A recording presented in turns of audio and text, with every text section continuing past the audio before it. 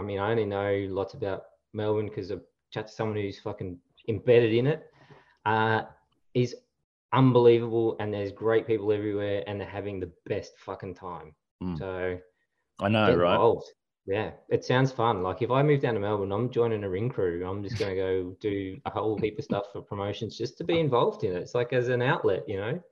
It just seems like we've somehow backed our way, tripped our way, stumbled our way, gone head first through fucking like the Shockmaster into the Australian pro wrestling scene. I don't know how it's happened, but we've somehow fallen into it. So yeah, we're all Sparkles and Star Wars helmets. Yeah, no, right? It's crazy. I don't know how it's happened.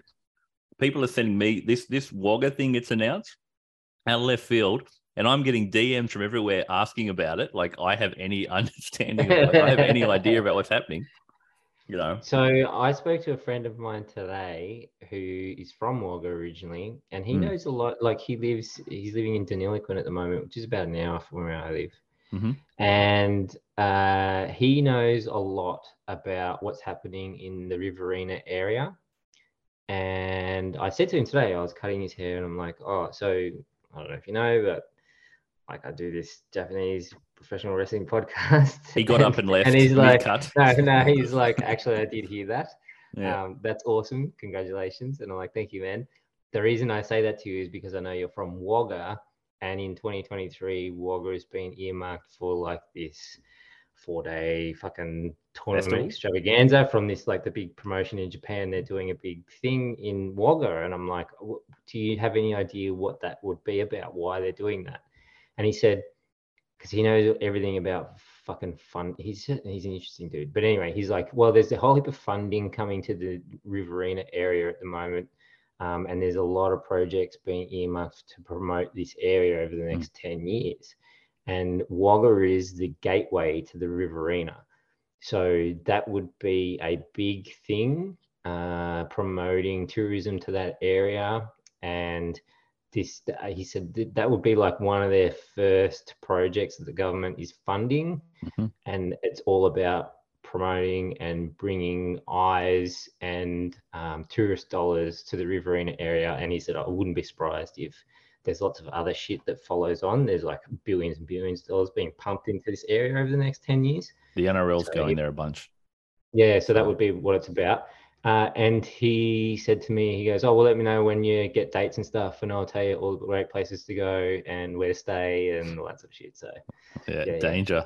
Danger. Yeah, he's a good. Will we end up in Wagga lockup? Is that where we're going to? 4 days in Wagga. Yeah, a bit loose, right? Wagga yeah. I mean, look, we'll be fine, boys. I mean, no, it's 100%. We're wholesome. We're wholesome. We're good guys. Exactly. We are wholesome boys, and it's regional New South Wales and New Japan Pro Wrestling. It's designed for us. Yeah. Wagga may not be ready for how wholesome we are. that might be the thing. Wagga might be ready to corrupt us. Oh yeah, it'll be Wagga that does that. Yeah. The only time I'm not wholesome is when I'm walking back from like the 5th pub we've gone to, and I've done a number of shots of tequila and everything, and I am not wholesome. No, you're still wholesome. You're just pretending not to be. Exactly. Yeah, it's a character. It's much different. Yeah. So that thing getting announced yesterday, that's massive. Exciting. The most out of left field thing, but it's as you said, Dave. It's from a New Japan standpoint, they're getting paid to do this, right? So it's a win.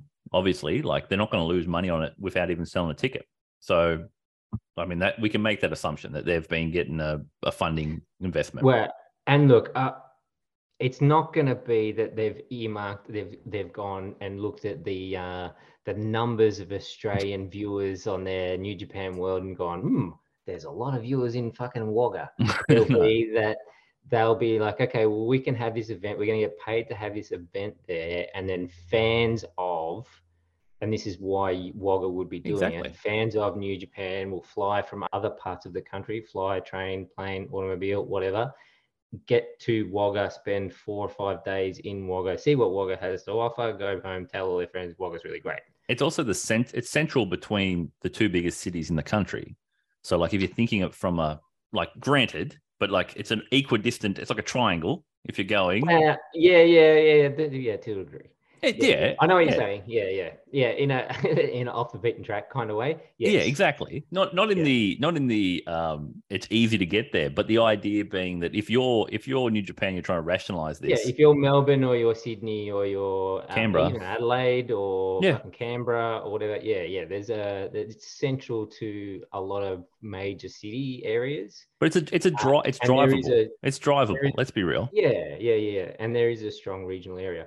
How much New Japan is in the eyes of or the homes of regional Australia, I'm not entirely sure, but fans will come from those bigger cities to go and check it out, I would have thought, and that'll be a boom for the Wagga.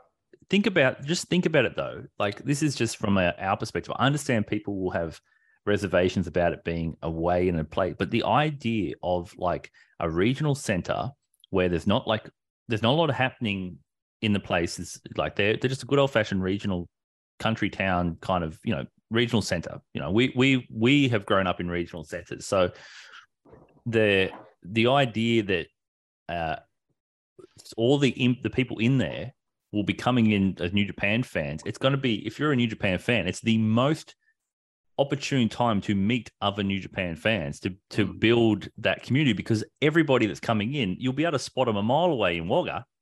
They'll stand out like dog's balls. Yeah, they certainly will.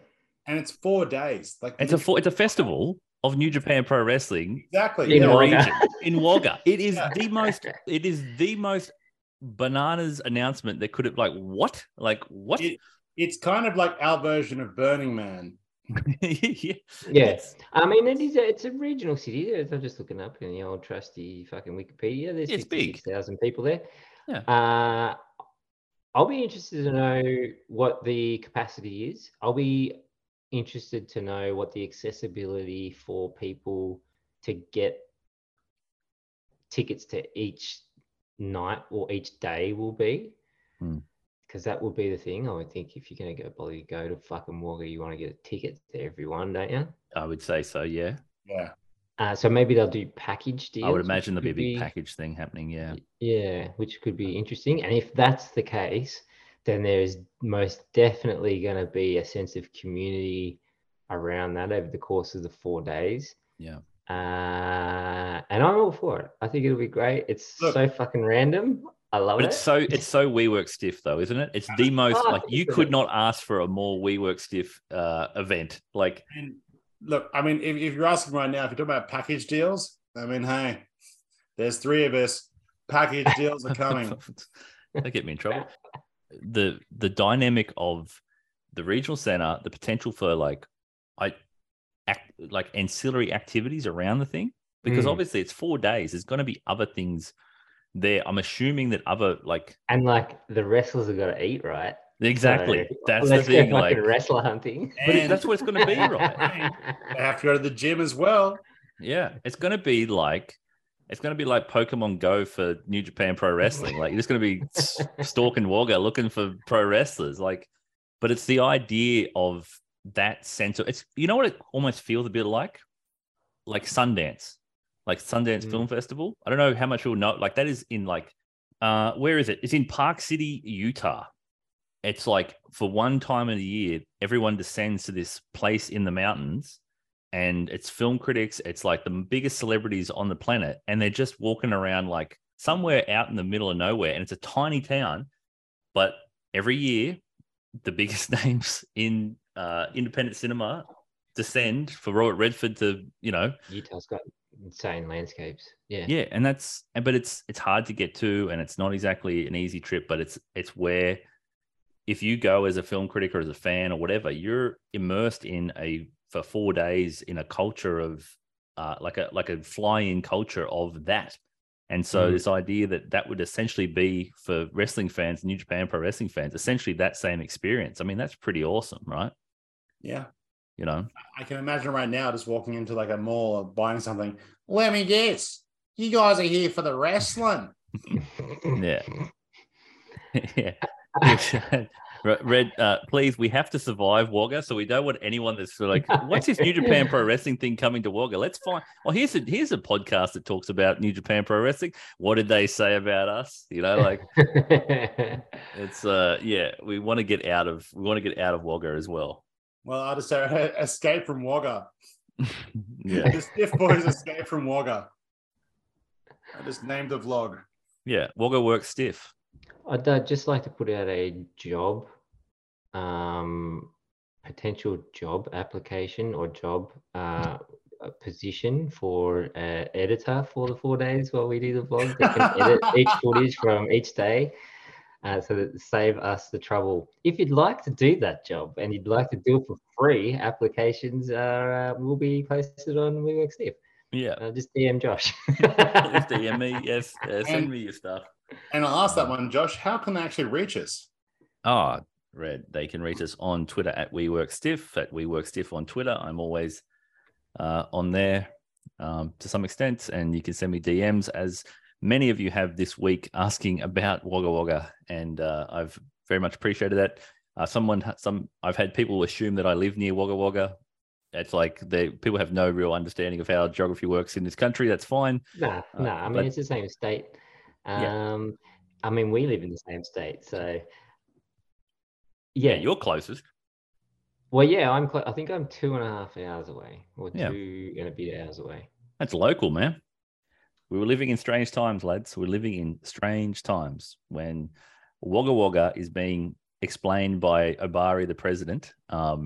Explaining the traditional name of it. Yeah, interesting, right? Weird.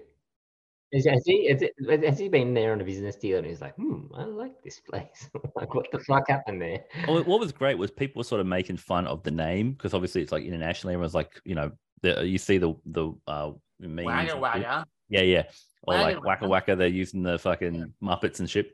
And Obari's coming in like, actually has traditional significance, and I was like, oh yeah, I was like, this man, touching your heart, Josh. I was like, Obari is for the mob. I'm telling you right now, I'm like, this guy, until you get over with me, he's like standing up for us. I was like, good on you, son. There's probably a portion of Wagga Wagga that wouldn't. Yeah, I'm prepared. That's what I said, boys. Just help me out here. This could be dangerous. Josh is going west, so it'll be fun. I'm a Japanese. I'm a Japanese. I'm a Japanese. I'm a Japanese. I love Japan. I love Japan. I love Japan. I love Japan. But it's crazy though, isn't it, that the show has gotten to the point now where people look at us as a trusted source for New Japan news in Australian context? Jesus Christ, that's But that's what's happened. But it makes sense. I love that too. For me personally, Beck was the one who broke the story. I love that so much, and she mentioned us, the heart of Australian wrestling. Beck herself. I think you're talking about us.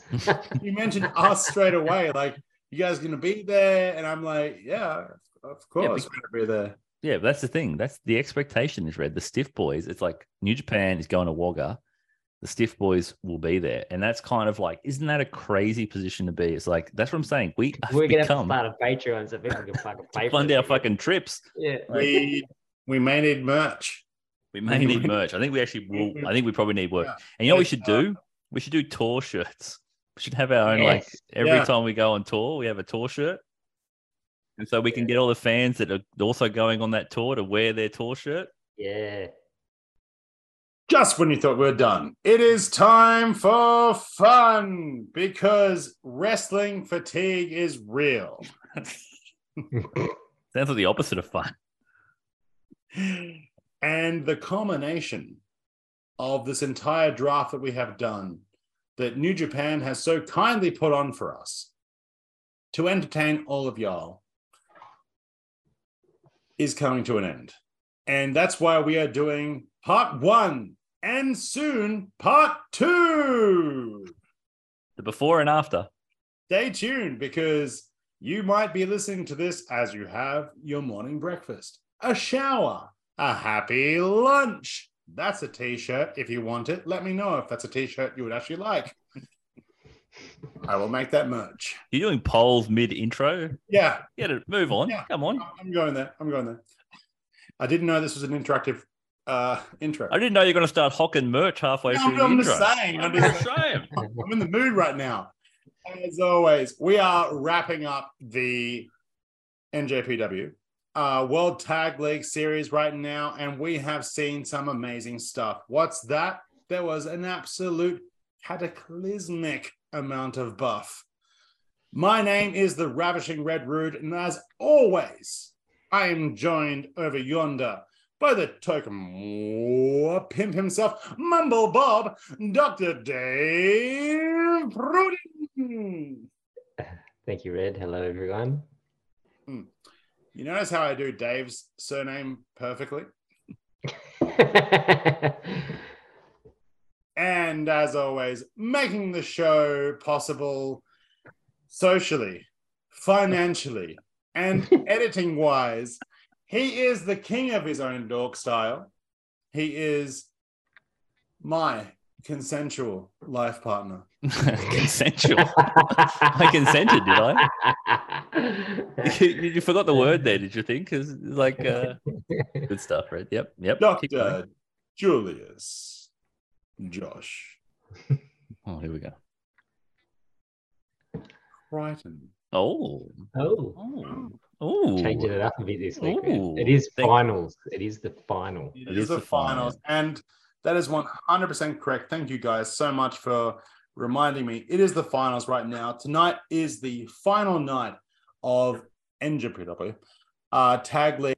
And we are doing a show before the show, just so that you can listen to it, but we're going to edit it, but it's going to come out to you later on after Josh edits it. Here you go to try to explain this, Red. I'm just saying that we're doing it live right now on a Wednesday. We always do it live. Normally a Tuesday, but you'll be listening to it at a later date. So you're not really explaining. I think you're just explaining the basic concept here. The difference we're doing tonight is we're recording our review of our sort of teams prior to the show. We're going to watch the show with all our stiffies out there, and then we'll return to sort of recap the final night and what it meant, and we'll put those two things together. So you're going to get to hear us before the final, where we may do a little bit of conspiracy, just a tiny bit of conspiracy booking, and then you will get to see how well our takes have aged in the moment.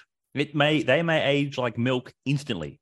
So we will get to see all of that in this Tag League final extravaganza that we are putting on right now. Let it rain milk, because I'm just going to start fucking winging it when it comes to conspiracy booking, because I had a week of not a lot of stories, so I'm just making shit up at this point. You should have seen Dave. Dave was, I don't know what the equivalent of jumping at shadows is. Dave was looking at there was a glint in a man's eye, and he's like, "Wait a second, there, I see something." Yeah, I see something. There's something. He was grabbing at more straws. The straws were grabbing. He's like, "What do you think about this?" I'm like, Yep, go that way, Dave. He's like, "What about this? Or this? What about this?" He said, "I can't see any conspiracy booking. There's nothing grabbing me, but I'll propose 72 things that I might have seen." So I am very excited for Dave, which one he will narrow the field down and identify as his areas. I'm excited because I got a taster last night, Dave, and I must say, I was intrigued. Well, you might have to remind me.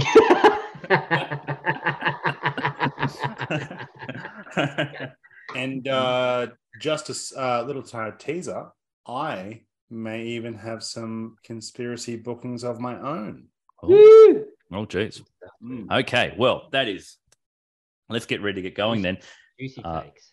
Yes, but before we do that, obviously it is the end of the league portion before the final. So we have all of our Shaq's stiff standings and the final results are in. Really just want everyone to know right now that when I drafted my team, I will never go that formula again. You got a really great team there, though, Red. So that was good with your first pick. Clearly not. I lost. Well, let's not spoil the results, Red. Let's not spoil the results. I thought people might have been out there hoping there was a comeback on, Red. Yeah. But at the end of the tournament, thanks to Shaq in the Discord, who has again compiled these awesome stats, awesome rankings. Thank you, Shaq. And coming in third place is Red's team on 46 points. 46 points, Red. Yeah, thanks. My team did really well. Really proud of the guys. I thought we played hard, and I thought we went out there and did our best. And at the end of the day, sometimes you take the L, and that's what happened. Yeah, great performances. Not a lot of wins, but great performances. Coming in second, and a hell of an effort, hell of a performance, cruelled by both lack of story and a tough couple of last nights, is Dave's team on 62 points. Yeah, I seem to have a lot of teams wrestling each other towards the end, and ones that shouldn't have won. Give the man the book.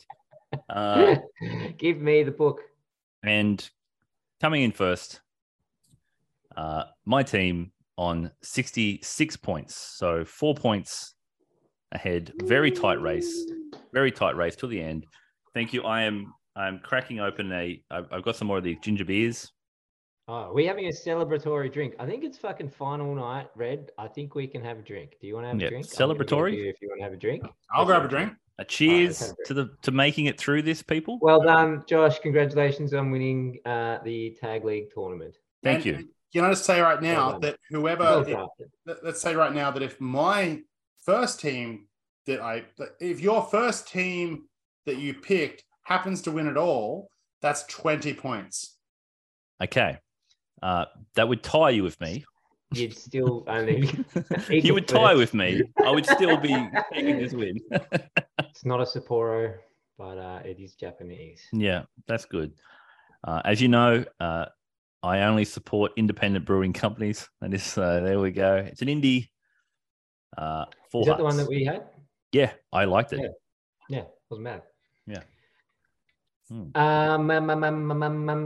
I thought it was very close towards the end. I did see as the last two nights results were posted, I'm like, well, Josh has got this in the bag. Yeah. I am surprised he made the final. Yes. In the especially in the juniors, in the heavies and juniors. I mean, I knew Aussie Open was going to make it, but I'm surprised Bishamon made it. And in the juniors, I was a bit surprised there too. I got thoughts. Excellent. On some stuff, and I'll mention it when it comes around to me. Keen to share them. Them. I do. I'm like you. I hold the interesting distinction of both winning the competition and having the team that finished last be my first pick. My first pick finished last. So that is a very weird thing to happen. But I was very fortunate that the junior final is both of my teams. I've got both teams in the junior final and one team in the heavy. So I have 3 of the 4 finals teams. So yeah, it just sort of fell that way. I didn't really pick any of the teams that are in the finals other than Aussie Open. Cheers, Red. Cheers, Redley. Yeah. Cheers, boys. Other than Aussie Open, I didn't pick any of the teams to be in the finals that are in the finals. Like most times, throughout the tournament, I'm not necessarily surprised based on how the tournament has gone, if that makes sense. But before the tournament, I would have been very surprised by a couple of these things. I find Bishamon very surprising, but we talked about it last week. Makes sense. We're like, if you want to put him in there for a match and have a good match. They'll have a banger. Yeah. It makes perfect sense though. It's like the former guys who won it taking on the up and comers. You want to solidify a team, you have them beat the guys who won it last year. You're right, Red. It does make sense. And as I said before, when Bishamon win tonight, it will be the best thing you will actually see. It's like a full New Japan going, what a swerve. So will that mean I get 20 more points? Holy shit. I can't wait. Yeah, I'm just saying right now that my call is Bishamon's going to win tonight. Okay. And would that make Yoshihashi a heel? No, boy can't be a heel. Imagine him trying to be a heel. Oh yeah, be hilarious. I kind of want to see him try. Yeah. I would actually really like that now you mention it. Just watch him fumble a heel turn. Okay. So with that said, obviously, a tournament that I have enjoyed more than any tag league tournament I have seen. It exceeded my expectations. Yeah. Yeah. It's been definitely the best New Japan tag league I've seen this year. I don't think I've ever bothered really to watch much of a tag league before. I've watched a few finals, and I might have checked out a match here and there if someone was like, particularly if you, Josh, said, "Oh, this match was good." Yeah. But no. But I don't think that's been particularly often either. No, Tag league's kind of been like the forgotten tournament of the year, really. Yeah, it's the league that the main eventers for most of the for Wrestle Kingdom take off. So it's kind of like, but that's the importance of Aussie Open. Aussie Open literally made this a legitimate thing, and like not shitting on every other team though, but they made this a legitimate thing. And then you had the Super Juniors. The worst thing for me was that I drafted heavies. And I didn't get to see a tremendous amount of Super Junior stuff. So I had to spend the last couple of days going through the last couple of weeks, literally, because, I would see Ace of Base and I'd see a few other, Kush Knight. And those matches really elevated the Super Juniors to a level that I have not seen in a very, very long time.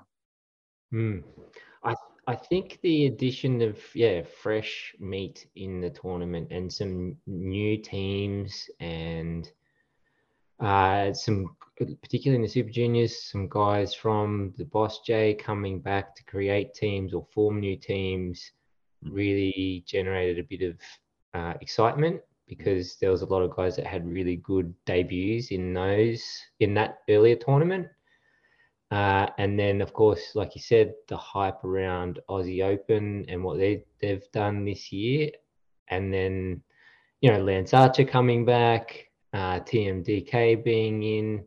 So just some fresh, it felt fresh this year. And, normally Tag League, I'd be like, maybe I don't need to watch Tag League this year. But yeah, definitely didn't want to miss it this year. And that's great. I hope that is the same again next year. I hope they continue trying to make make their tag division important, because like we've kind of been harping on the last few weeks, like it's clear tag team wrestling is hot across the world at the moment. And if you got a team like Aussie Open, and the fucking so impressed by Chris Bay and Ace Austin as a team. Those guys, and the excitement around Yo fucking getting his groove back.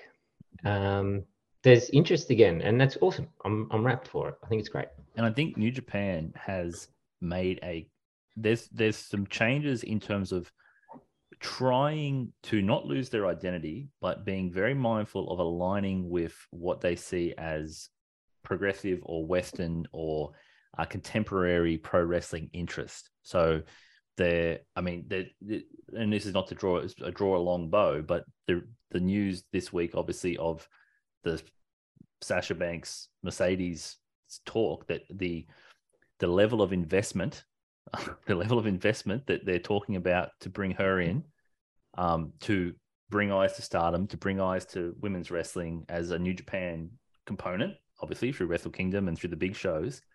I don't know if it's been reported that she's going to be the highest earning performer. I heard that. She's going to make more than Chris Jericho did. And it's a concerted effort. It's in the same way that bringing the young boys back quicker and moving the young boys up faster is a concerted effort. And I think investing in tag teams and putting a focus on them, like, again, they main evented night one of Royal Quest. I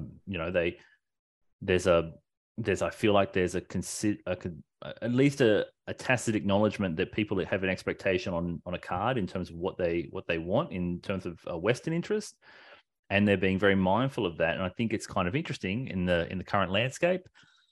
to see a tag league and to see, as I said, Aussie Open as a commodity that they really, I think, recognize the value of, and they think that that can draw. And if that's something that they can do and it can protect, their main event, big matches, and they don't have to use them to be able to generate interest, then tag league has its benefits. And so I think we're seeing a slight movement in New Japan's presentation, in Bushiroad's presentation, to appeal to the West without just saying we're going to bring in more foreigners, but instead we're going to move our style to be more contemporary in terms of how cards are organized and arranged and how they're going to do it. And I think Wrestle Kingdom will be a real telling point of that in terms of the way that show is booked, because we're going to see what is ostensibly the most diverse Wrestle Kingdom lineup in the history of Wrestle Kingdom. Yeah, for a very long time. And I mean, like, if you go back, if you go through this entire year, though, going back to Tag League,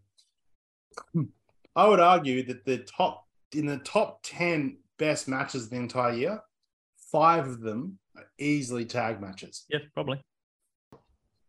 I fail to see how this isn't designed, being that it's the 50th year and you're kind of like closing the chapter on the first 50 years, and that this is like the beginning of propelling into that next half century of New Japan. And so this is like literally the new era about like sort of happening, and that Wrestle Kingdom is really kind of going to be the event that kicks it all off. And we've seen it through different things, the introduction of new characters and the new wrestlers and co-promoting things, and the sort of talent share with other Japanese promotions and with AEW and that sort of thing. It's been a year of like testing the waters and rebuilding relationships and trying that sort of stuff out. And that this Wrestle Kingdom, with the additions of Kenny Omega, Sasha Banks, FTR, who knows who might else could potentially be on there, that the next year it's going to be a fucking shake-up year, and that this is just like a taste test for some crazy shit that's going to happen. So yeah, it's great, and Tag League has been great. Yeah. And can I tail off that, Dave, what you said then? I'll tell you what, this young lion generation has me so excited for the future. I don't think I've ever been more excited for the future of a company based off how they do their wrestling and their development stuff. I'll tell you what, this Tag League has shown them big time. I am, big time. Like these young lions coming through, super excited because I can already see them. The ones, you mean the ones in the current class, the ones that have just graduated? No, the ones in the current class. So Fujita and Oiwa and even Lube. Like I am massive fans of all of them, and they have like a gigantic presence to them already. So, and you haven't even seen Oleg yet. You want to talk about a gigantic presence? Good Lord! And I think that the decision to fast track some stuff is a great decision, because we all know that New Japan moves at a snail pace on a lot of stuff. But now that the pandemic era is closing, it is time to fast track, to speed some shit up. And you're going to get eyes coming across, lots of Western eyes coming across for Wrestle Kingdom. And let's go fucking ape shit, I say. Let's just fucking go nuts. Because you'll be able to, you get, like you said to me in a message last night, Sasha Banks, she has a rabid invested fan base. Insane. And Stardom has a rabid invested fan base. And if you get great crossover there, and then great crossover across New Japan because it's on a Wrestle Kingdom show, like, I'll be interested to see what the bump in New Japan World subscribers is as a result of that. Like Jericho was a massive bump. So Sasha Banks. And let's be real, she's got 2.4 million Twitter followers. Yeah, get her on there. Not maybe we'll be waiting. Who's Naito wrestling? Here she comes. So any case, let's get on with the show. Gentlemen, it is now time to hit the ropes. Let's go. Obviously, we don't need to ask too many questions tonight regarding who do we need to see to lift, because there will be no lifting beyond this point as the tournament is coming to an end. So what we'll be doing is being a very positive, putting a very positive spin and just talking about necessarily our most impressive boys and our favorite match or end-all story. So this week, who were our most impressive boys? This week, my most impressive boys was Kush Knight, Robbie and Kushida. That match was amazing. It was Kush Knight. Robbie and Kushida. Robbie and Kushida. Yeah, Robbie and no, but that part for me. That match, yeah. Yeah, so just so you know, I'm now bringing it back. I didn't draft Robbie after the shirt, but however, the final night of doing this, I will say that match between, Flying Tigers and Kush Knight, I absolutely adored that match. But Robbie Eagles and Kushida, please, in the future, book them. Do something involving them. Just whatever. I don't care. That small interaction the two of them had was one of my favorite moments of the entire tournament. That was absolutely phenomenal. Like, yeah, that was brilliant to me. Like, that was, I've got so many notes here in front of me, just so you all know. Just one vodka. All right. But anyway, so for me, that personally was my favorite match that I've seen this past week. Just because of like you're answering both questions at once, are you, Red? Is that what's happening? Sorry, here? I didn't mean to. But yeah, Kush Knight. Well, you can if you want it. Yeah, you can add them together. Yeah. So, Red, are you telling me? Just checking in here. Just checking in. Just making sure. Each week we check in with who's the most impressive, right? We've done 3 of these shows throughout the track in the tournament. Mm-hmm. You have Aussie Open, and not once have they been your most impressive team. This is some kind of impressive record, to be honest. They have been maybe the most impressive tag team in the world for 3 weeks. Haven't quite lived up to the standards that you've set for your team. Kush Knight. Yeah. Kush Knight have been 2 times most impressive. No. You've heard me wrong. I am not saying Kush Knight. I'm just saying that Robbie and Kushida's interaction was perhaps my favorite moment of the entire tournament. Yes, that's good. That wasn't the question I asked. In case we wondered. I know. I'm just saying that was one of my favorite moments of the entire tournament. I mean, look, Aussie Open are amazing. We can say that. Everyone knows they're amazing, but I have to go with my boy, Robbie Eagles, and say, that moment between him and Kushida, it was very brief, but my lord. What's been your most impressive team this week, Red?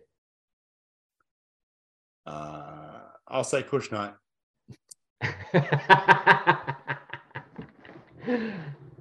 Fair enough. My team of the week, the team that I liked the most this week was actually Catch 22 or Catch 22. Yeah. Wow. Believe it or not. Wow. Yeah. Wow. This is so, everybody just everyone just a moment. Just everyone stop. Everyone stop. What is happening? Based purely on that Francesco Akira? No. Yeah, well, just about. No, based purely on that match with Chris Bay and Ace Austin for the final. Mm-hmm. Yeah. That match was fucking insane. And Ace, there was a couple of things in there I'd never seen before. Ace Austin can do shit that not many people can do, and I've never seen people do. And, I got to admit, TJP is a bit the same. He can do shit that I haven't seen before. He's an amazing wrestler. It sort of sucks that, I don't know, there's just something about him that I don't like, but he is in ring undeniable. And hasn't he found the role? Isn't this the role for him? This is the spot. This is the level. This is where he should be. This is what he should be doing. Yeah. And I feel like as a result, Akira gets time to improve, because fucking TJP is so smooth. He gets he's kind of getting the rub, and he gets the time to do the same, and it builds like hot tag kind of moments for Akira, which are great, and he's very talented as well, and he's getting better, and he's kind of getting better at kind of being more emotive. I just point out right now that I think Francesco has one of the absolute best half Nelson snap tiger German suplexes I've ever seen. They are so quick and so like when he does them, I'm like, bam, that guy's amazing. Very explosive. Well, I don't know what that is, so I'm sure it's awesome. Yeah. All that shit looks cool. It looks cool to me. Don't ask me to fucking name it or what it's called, but it looks cool. Yeah. I loved that match, and I just kind of watched it and thought, I got to give him props. Akira's great. I think he's certainly a talent to watch, and he's only young too. He'll be the junior guy. And TJP is a great kind of, not saying that he's veteran, man. Yeah, the great veteran, that kind of Kanemaru role. Yep, I suppose. Yep. That's it. But I can't. He's a funny one. Like terrible on the mic. There's no way around it. He's shocking in backstage interviews, and he's not great on the mic. And I don't know how Akira's going to get there, being that he's trying to translate 3 languages at the same time. So maybe he'll be able to get there at some point, do English and Japanese, and then maybe throw in an Italian version at the end as well. Yeah, that could be super interesting. And TJP is a bit of a charisma void. Yeah, he just isn't that type of wrestler. But fuck, holy fuck, he's just so good. And with Ace Austin and Chris Bay, those two are amazing as well. Like, I hadn't seen much of Chris Bay in the past. Mm-hmm. And yeah, he's a super talented guy. And I had Ace Austin in my team during the Boss J, and I loved that kind of sneaky dark horse pick that I got for him, because I'd never really heard of him before that tournament. And the two of them have great chemistry, and just some of the sequences that they had. And I particularly noticed that when they were working with TJP, how kind of smooth and fucking great it all was. So they're my kind of team of the week. They lost, so they will be in Wrestle Kingdom against the winners of Leah Rush and Chris Bay and Ace Austin. Either team, I think it'll be a banger match. Yeah. And a great way to kind of open the card, if you decided to do it that way, open the card with a junior tag. What's surprising about Catch 2-2, Dave, is they didn't know each other 12 months ago. Yeah, that's insane. That's the part where you go, wow, like the level at which they had just met and have built what is a very formidable team, and they have a flowing offense. They only got their name before the tag league. And I think aesthetically too, they look better now. Like TJP's gone back to his kind of like fucking motocross Empire Dax, like they're in the United Empire colors, and they sort of suit him. And Akira's kind of got his little version of that aesthetic, and that looks better than whatever the bin shorts were wearing fucking when they first started. He's gone to the Mini Osprey, and I think that's a good look. Yeah. So aesthetically, they work for me a bit more.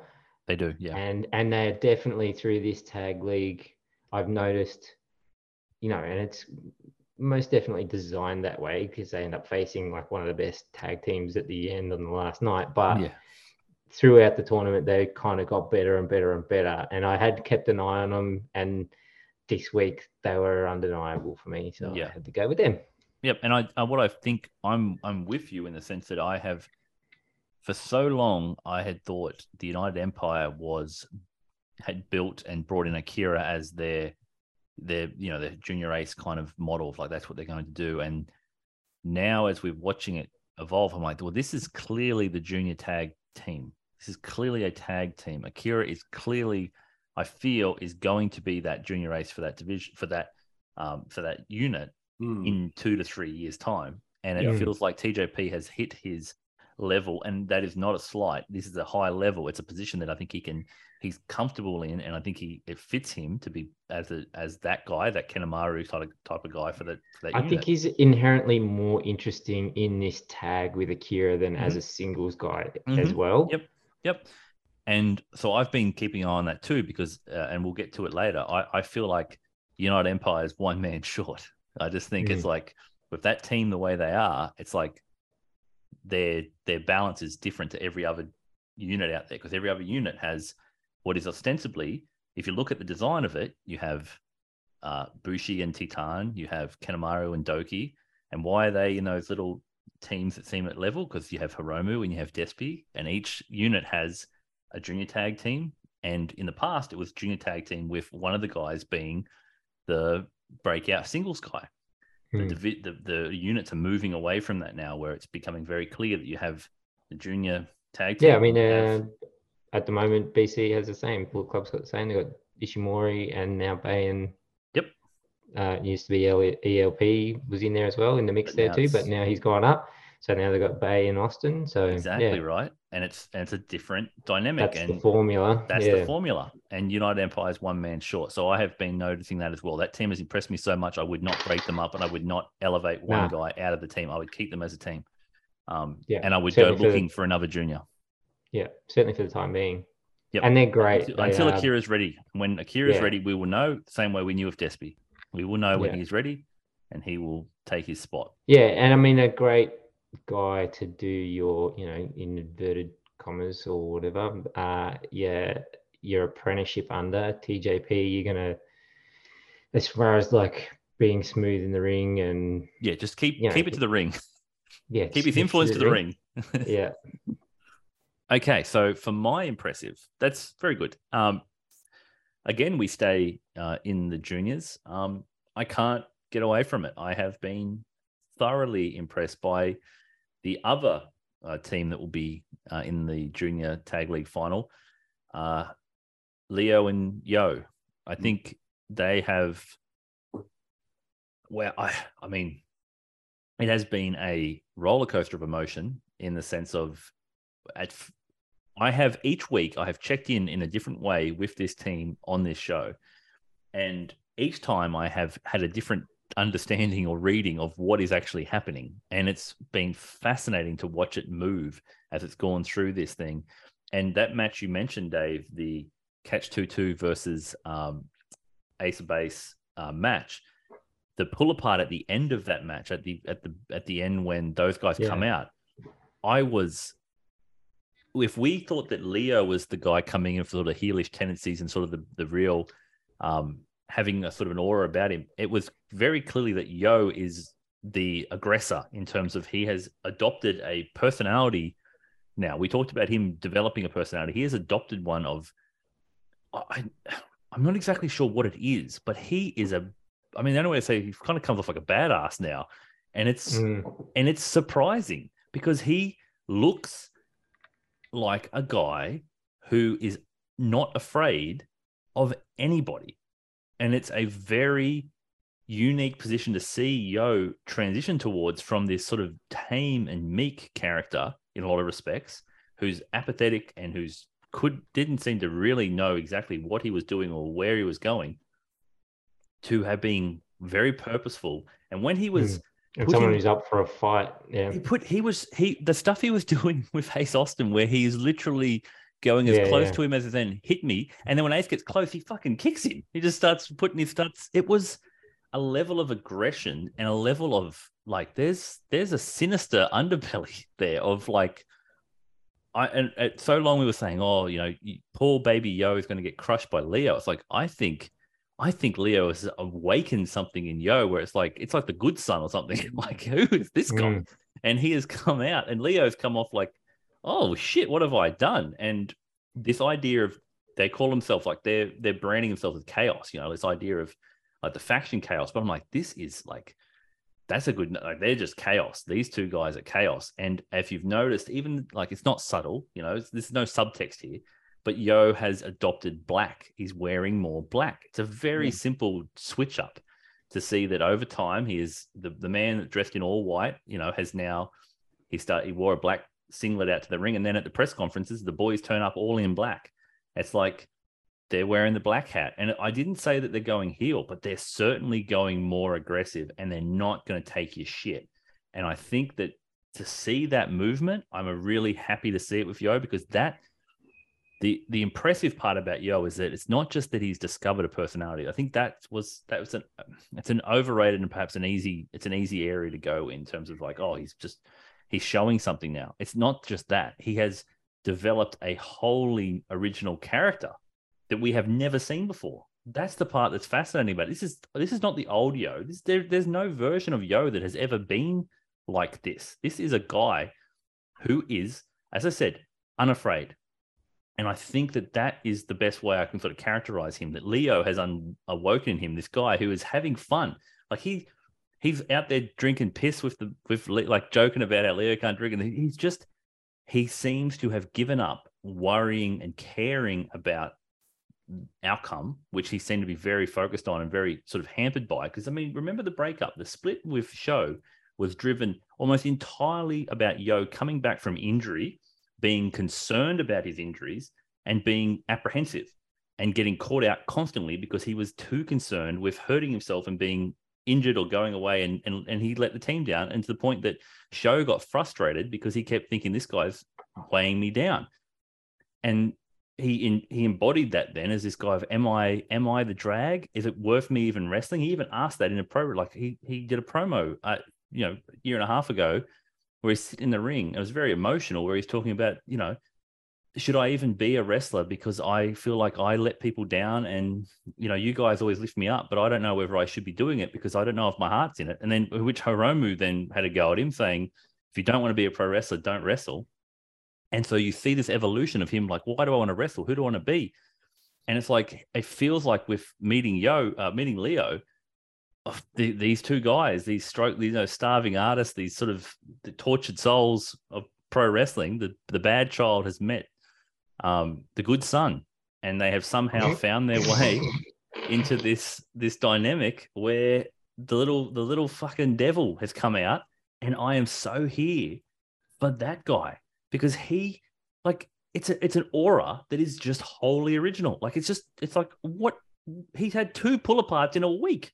Like, it's like, what, he's that guy at 3 a.m. that's starting fights, and you just love him. He's one of the boys, and you just support Yo. You think he's a good, wholesome boy, but just don't get on his bad side. Don't upset him. And it just feels like since that Show incident, since that inciting incident that Show embarrassed him again, he just went, fuck all of it. And I'm just here to take anybody on. I'm not taking any more shit.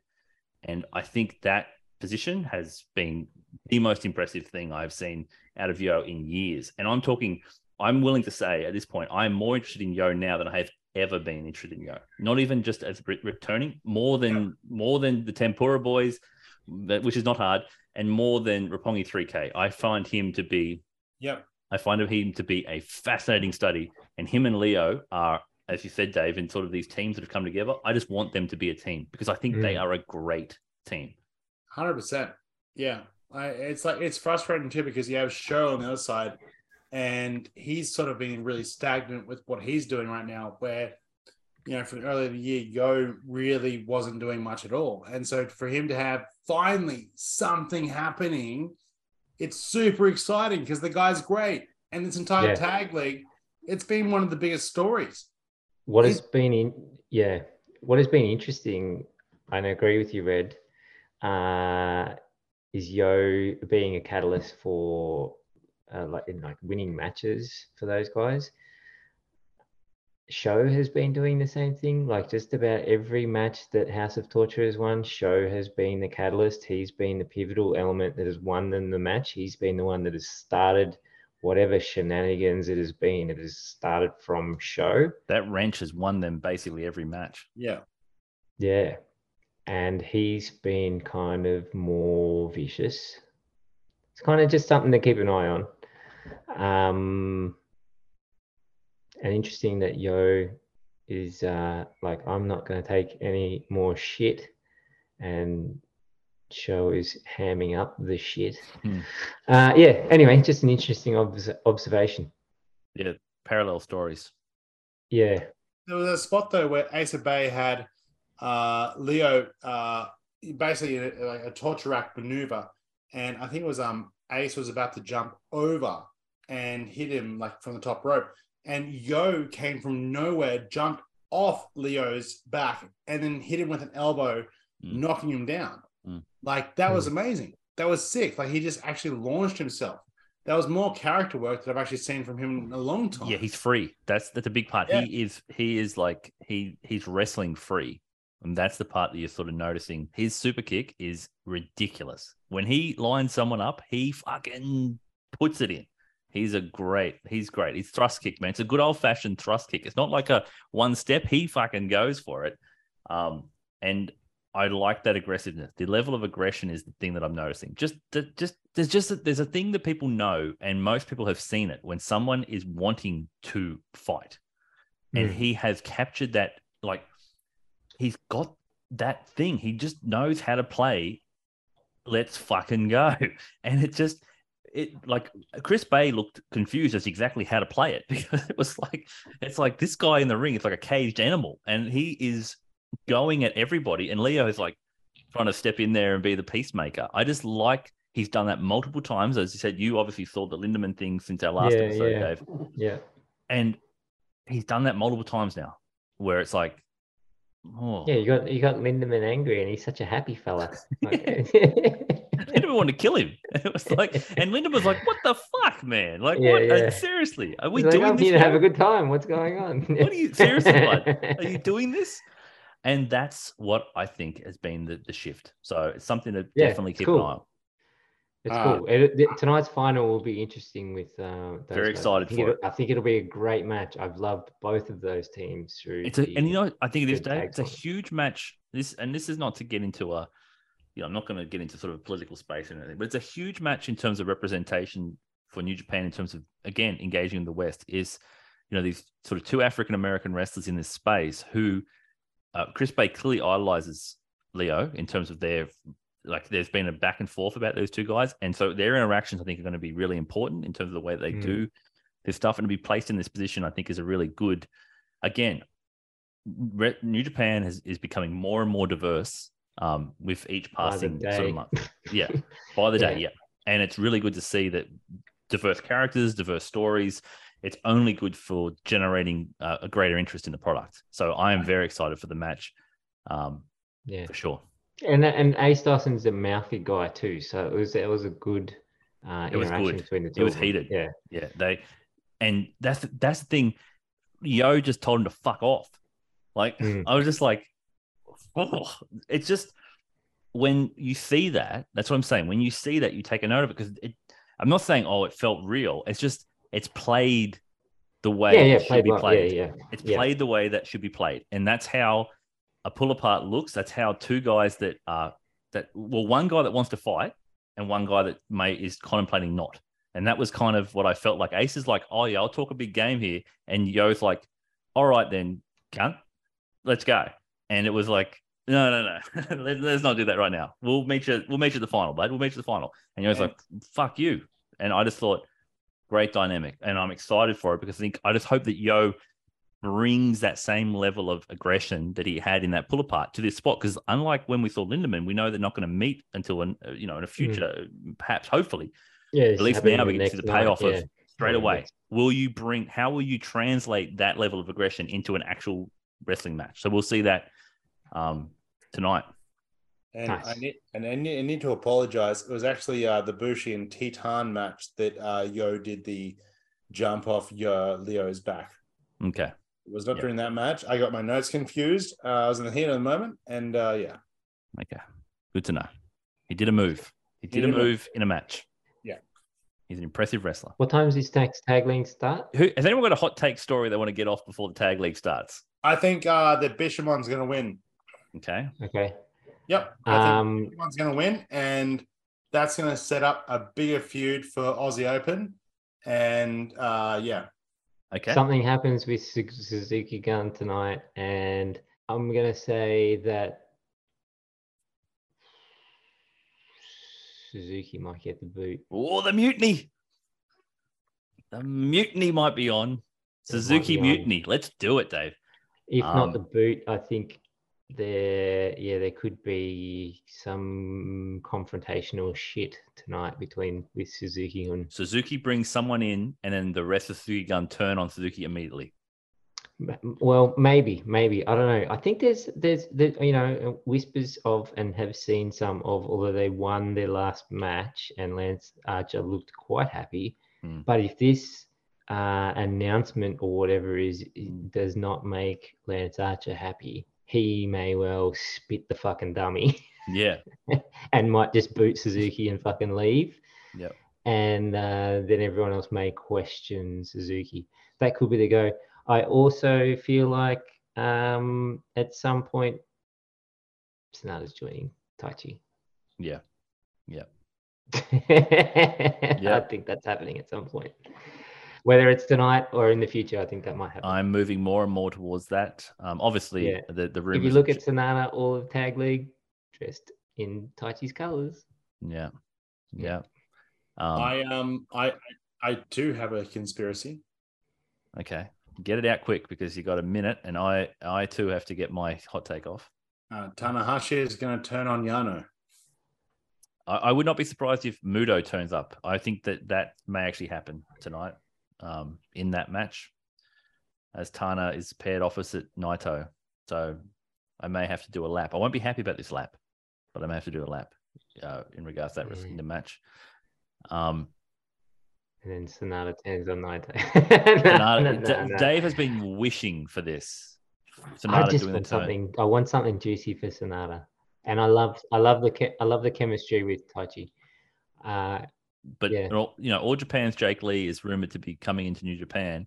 An All Japan faction is something that I think I'm all about an All Japan faction. Yes, please fucking bring it.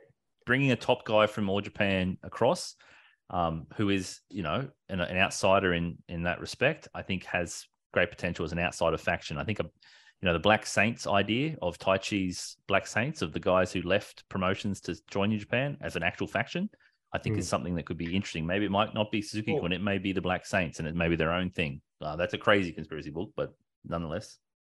And also to Robbie Eagles. Robbie Eagles turning on Tiger Mask. Thank you for taking my take there. Thank you, Red. I thought you did that in the Discord as well. Yep. I would not be surprised to see Robbie Eagles.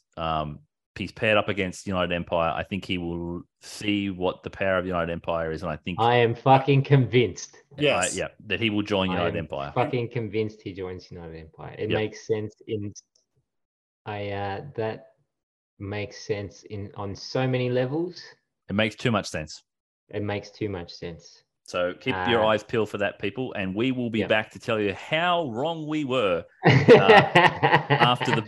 after these short messages. A few moments later. Honestly, one of the most perplexing. What an instant classic though that match was. I mean, even Aussie Open, losing in a match like that, what an absolute instant classic they can add to their year they've already had. I mean, you think about the matches they've had this year so far, that match ranks up there as one of the absolute best matches of this entire year because holy shit, absolute classic. That was amazing. It was great. It was a great match. Great match. But I don't get it. And the reason I don't get it is you set it up. Here's the only thing I'll say. You set up before the tournament. You set up FTR and Aussie Open doing the interaction. Before the tournament starts, they do the beer thing with FTR to essentially establish that is the direction. We'll see you then. It's perplexing. It's honestly perplexing. They're the ones where it's like, what? That makes very little sense given the story you're going for. And that's the sort of stuff where it comes, good for Bishamon, and I'm sure they'll be fine. But it's just like, why did we hint in that direction and give everyone the hope that was where it was going if we are not going to pay that off? And again, I don't know. All you can do is speculate. Why build Aussie Open to that level to then presumably not have them on Wrestle Kingdom? They have to be there in some capacity. What are they going to be doing? That's kind of my thinking. I have no earthly idea what the plan is. unless it's a double shot because there's that other Wrestle Kingdom show 2 weeks later. I honestly, I left this show tonight having no fucking clue about any of the booking decisions for Wrestle. I have no clue. There's no other shows between now and Wrestle Kingdom. So Zukagun's disbanding. So there's a nice little downer for everybody. We have no idea what the fuck's going on with Naito. Tanahashi, no, we have no clue. No clue with those guys. Whatever the fuck is going on with the Carl Anderson thing. And then I have no idea. Like, I have no idea. And it's sometimes like, oh, it's good when I have no idea. I have no fucking clue. It's like, that's great. I'm sure it'll be fine. I'm stunned because you had an opportunity. You had an opportunity to have fucking FTR versus Aussie Open on Wrestle Kingdom. I don't care that Bishamon is a great tag team. I don't care. They're great. But they are not Aussie Open, and that is not FTR versus Aussie Open on Wrestle Kingdom. And I'm not happy about that. I think that's a letdown. As a fan, that's a significant letdown because that was a key matchup that would have, like, that card is ridiculous. That match adds to how ridiculous that card is. And like, I don't like being negative. You've just taken Aussie Open out of a title match with FTR and giving me fucking Carl Anderson in a never open match after the abysmal display that he put on this evening. Like, get in the fucking bin, Carl Anderson. What a load of shit. You give me that. And then you basically kill the fucking Super Junior match for me. Destroyed it. Of that rubbish. And the crowd. You destroy that. And the was crowd. Dead. They came back. And then at the end of the heavies. Yeah, it got me back, right? It got me back. That's in no part due to the booking. It's all in the performance. Eventually I came back. I am fucking seething. I'm not a fan. This was, to me, a massive fucking letdown. And I think that is they've done a massive disservice to Wrestle Kingdom and new fans coming across to see Wrestle Kingdom. You could have given them fucking FTR versus Aussie Open, for fuck's sake. It's not a thing where we're like, oh, we want to fantasy book that match. That was clearly the story they were telling. It was overt. You don't have them come back behind after FTR defend those belts and set up the story with Aussie Open doing that pull apart at the backstage before the tag league starts. If you're not going that direction, you are clearly establishing that that's the direction we are headed. So what is their thinking between then and now to switch that up? That's the only thing. And Bishamon's the sort of team that you're like, well, they're like we said it, in case of emergency, break glass. So there's some sort of emergencies come across. I don't know what it is. I have no clue, but something has changed because it doesn't make sense. Or has it? Well, if that was the plan, you shouldn't have. If they were overtly going to have FTR versus Aussie Open, this is a fucking shocker, and we're talking about it. And everyone's but that's not a good thing, though, Red. It doesn't have to be a good thing. I'm just saying that the actual match itself was an absolute classic, in my opinion. But and that's fine. But the danger of it is if you go to what in essence is like Wrestle Kingdom is traditionally, and the idea of Wrestle Kingdom, what it's supposed to be, and what it's always been, is a showcase of the best in the world getting an opportunity to basically put on the best big matches you can possibly put on. And so people and that's what they're doing. That's literally what they're doing this year, is establishing that. So it was a pretty clear direction. That was where they were headed. And to swerve it is, I just don't think that makes any sense. It just doesn't make sense narratively. That's all I'm saying is, like, if they didn't tease that and if we didn't have a tease that we'll go in that direction, then I can say, okay, well, I still think it's a poor decision because you're not putting on the best possible match you can possibly put on that platform. But at least you haven't sacrificed or gone back against a narrative direction. This one you did, because you've essentially teased a thing that you are not going to deliver. Unless, again, as I said, unless they have a plan in which they are going to deliver that match, but they're not going to deliver it at Wrestle Kingdom.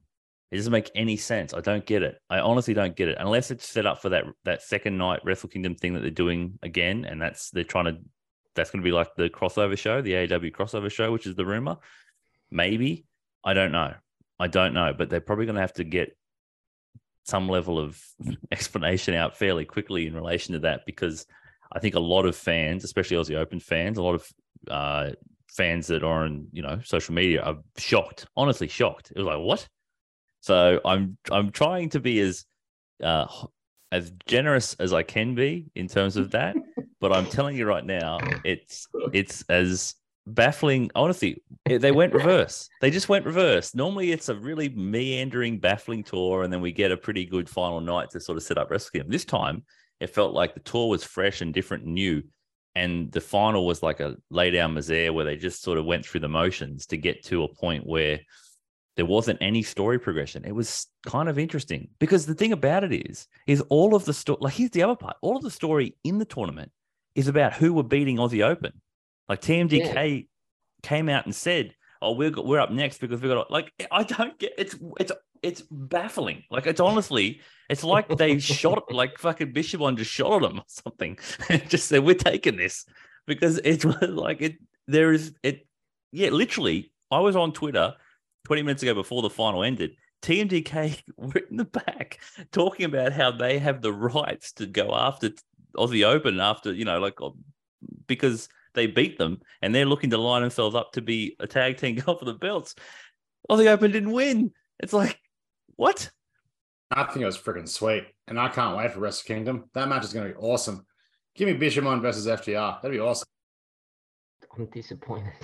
Yeah, it is. I'm very disappointed. Dave, you're hurting. I just really enjoyed that match. But it's okay to be sad about not getting what is ostensibly what I think is what people really wanted. Like people really wanted that opportunity to see. Like how many times has FTR got left in that context? How many Wrestle Kingdoms do FTR have? And that's the question you have to ask. For me, it's not just like, oh no, we're not going to get to see a tag team in a match that I really want to get to see. The rise of Aussie Open has been, I think, from a fan's perspective, an Australian fan's perspective, looking in at this, it's been like there's a level of pride attached to that.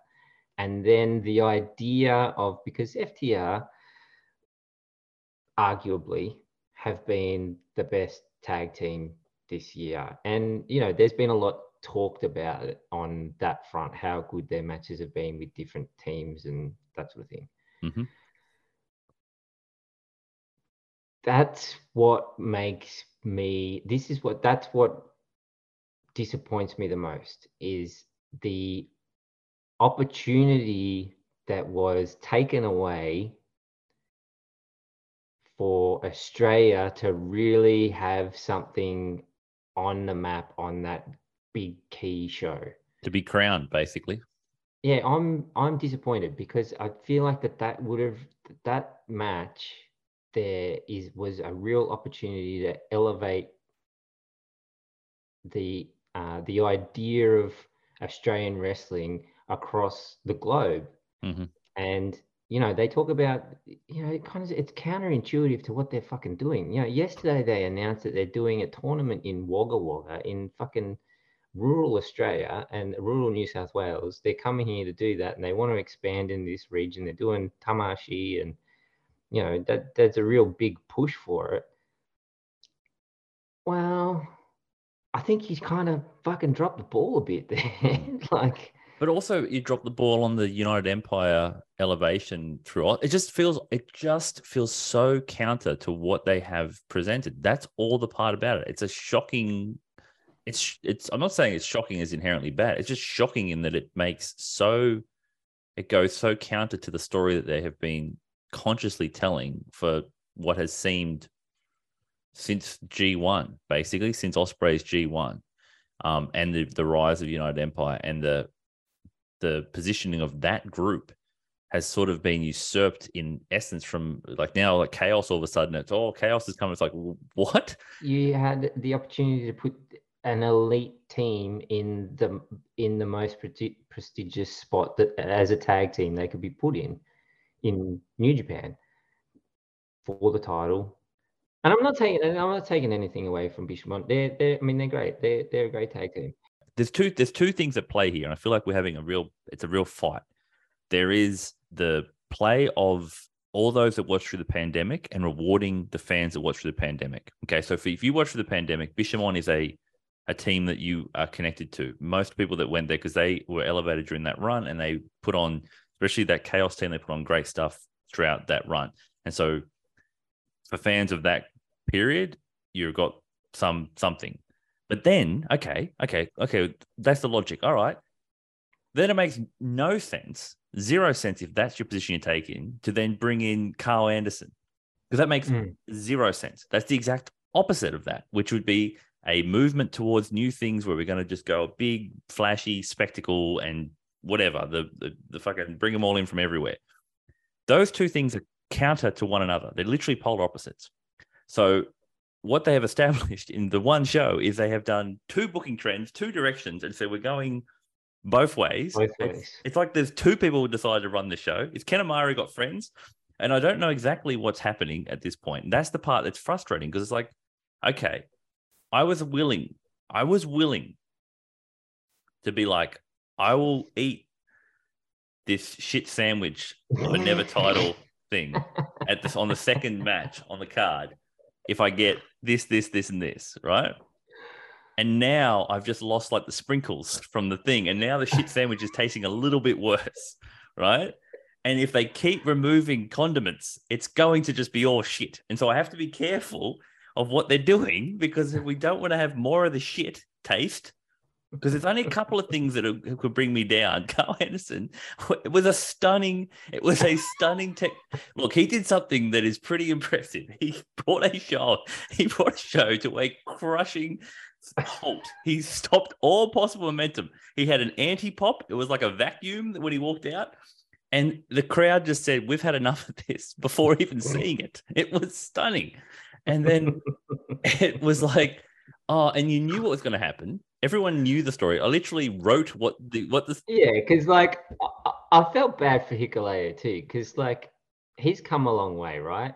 Heaps, but he's not saving. Like he's not good enough yet to save that. No, he's not. No.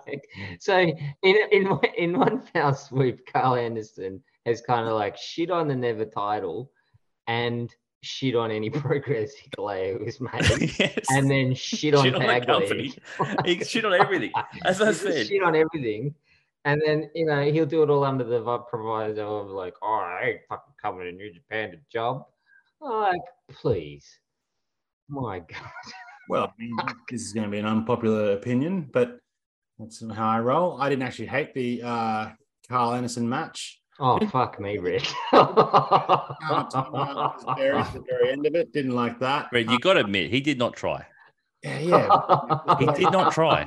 Was he conscious, is the question. Was he conscious? Was he there? Was he there even? Was that just a fucking man in a fucking suit? What was that? Was that a blow-up Carl Anderson? Because he was not there. He didn't try. He did not try. It's impressive. Like, it's peak level Carney. He did not try. He made Yujiro look like a fucking worker. Like Yujiro came out looking like fucking Masawa after that. It was Yujiro goes 0 to 60 in fucking 3.5 seconds compared to Carl Anderson tonight. My God, he was so. He was going so slow. He was going back. So slow. He was going backwards. Yes, that was it, Dave. It was stunningly bad. It's astonishing. I was like, what? I was like, my mouth was. I fucking dropped. I was like, what the fuck is happening? It was honestly, I have no interest in talking about him leading into Wrestle Kingdom. There will be no discussion about Carl Anderson leading to Wrestle Kingdom. We are not talking about Carl Anderson. We'll have no Carl Anderson talk. But it was, you got to give him points. Peak level Carney. Unbelievable. I mean, like with, Suzuki Gun sort of seeming like they're disbanding right now. Oh, yeah, just a feel-good story. Just a great feel-good story for the night. Just add that one in while we're going. And, the way Suzuki spoke about what he was saying and everything, like that was a pretty cool sort of like right off into the sunset. That was nice. That was nice. And I was hopeful that we were going to get some great stuff out of that. Hey, look, fucking the one conspiracy theory I had sort of came true of the fucking 9 I proposed. And then so then, Chaos had won, and then that sort of leads up towards, Chaos reigning supreme at Wrestle Kingdom and Okada beating Jay, and, Chaos becoming sort of like the stronger faction. But that's like, my God, if we're going back to Chaos, Dude. I'm not, I'm just saying that, it's just, that seems like kind of what they're gonna go with. Yeah, right? but that's the part that I get. Okay, we're going back to Chaos. What? One, yeah. I don't think that's a great move. 2, no, that has not been the story until the 15th of December. Because that has not been at all an aspect of any of the it has not built, it has not talked, there's nothing. And it's like, and now it's Chaos time. It's like Chaos is fucking right. Suddenly they want to give Chaos some sort of identity out of nowhere. We're like, oh, we're actually these members. Like, if you said who are the members of Chaos to me this year, I would have gone, I got fucking no idea. Are we sure? I've never seen them together. Are we sure Mad Mikey Nichols isn't Chaos? Has anyone confirmed that he's still not? This is not the era that they have been talking. It's not. It just doesn't make any sense. That's all the point. Around fucking 8 years. Yeah, exactly. It's like, and now it's time to do it. Whereas the story has been, and it has been a consistent story of the rise of the new factions and the rise of the Sheik. Like, it has been that. And the only thing I can be thinking is that they have got some idea of, like, they have got this new, like, it's Ospreay's United Empire is one of those big movers, right? He's in the highest profile match. It made the most sense to be having his boys with him also in a high profile match. He's going to have his junior boys in a high profile match. It made sense to do that. I would assume. So I just, that's the part that betrays the storytelling. That's all I'm saying. When you have long-term stories that you have been telling, and they have been telling long-term stories, when you betray them 3 weeks out, you have to start saying what is going on, because that doesn't make a lot of sense, because you've been setting this up for months. For months, you've been setting this up. And so that's where you go, okay, so now it's Chaos reigns. I am sure Wrestle Kingdom will be good. It will be a good show. It does not need XYZ to be a good show. It already has.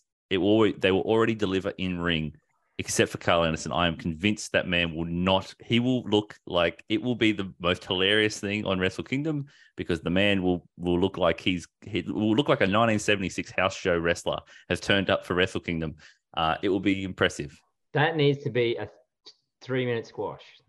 Tama needs to kick the shit out of him. Yep. Yeah, it needs to kick the shit out of him and send him on his way. Yep, simple as that. You never have to speak of him ever again. And New Japan, don't be stupid. Don't ever give that man a job again. No. Ever. Yeah, no. He never needs a job again. No, that's it. Lesson learned. He's people. Done his dash. Yeah. Yep, exactly. And I think that, as I said, you don't need to keep loading it up, but you don't tease me like that. We don't want to turn everyone into a Naito fan. We don't want to turn every single person into a Naito fan. And if you tease everyone with these goodies, and you just fondle for months. I've been edging for months for this moment. Oh, is that why it's so easy for me to handle all this? Is that why? Because I'm so accustomed to it as a Naito fan. I'm just like, yeah, cool. But it puts it all into perspective, because here's the thing. Kyle Fletcher knew that this was happening. Or hopefully he knew this was happening before he was... Did he find out at the show? Because did they find out in the ring? Did Goto do a Hogan? Like, we need to... This will be one of those great... What happened on this day? Because they have built this heartfelt story about, I've been waiting for this moment for so long. This is my thing. And it's just like every part of it was building to this thing, and then just crush. And it's like, okay... Bold strategy, Cotton. Let's see if it pays off, because I'm like, I don't know at all. And then they don't at all heat up Okada and Jay. No.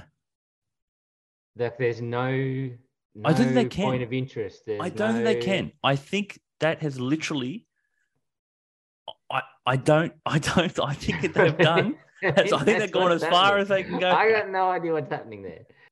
The only thing I'll say, Dave, as I spotted, is that Switchblade has no longer, the Switchblade is not part of the presentation. The front of the thing, it's the Catalyst.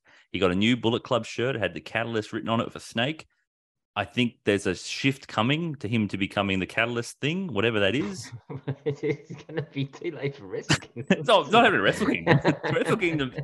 Wrestle Kingdom's at this point, Wrestle Kingdom main event. It's going to be, honestly, it's the flattest Wrestle Kingdom main event.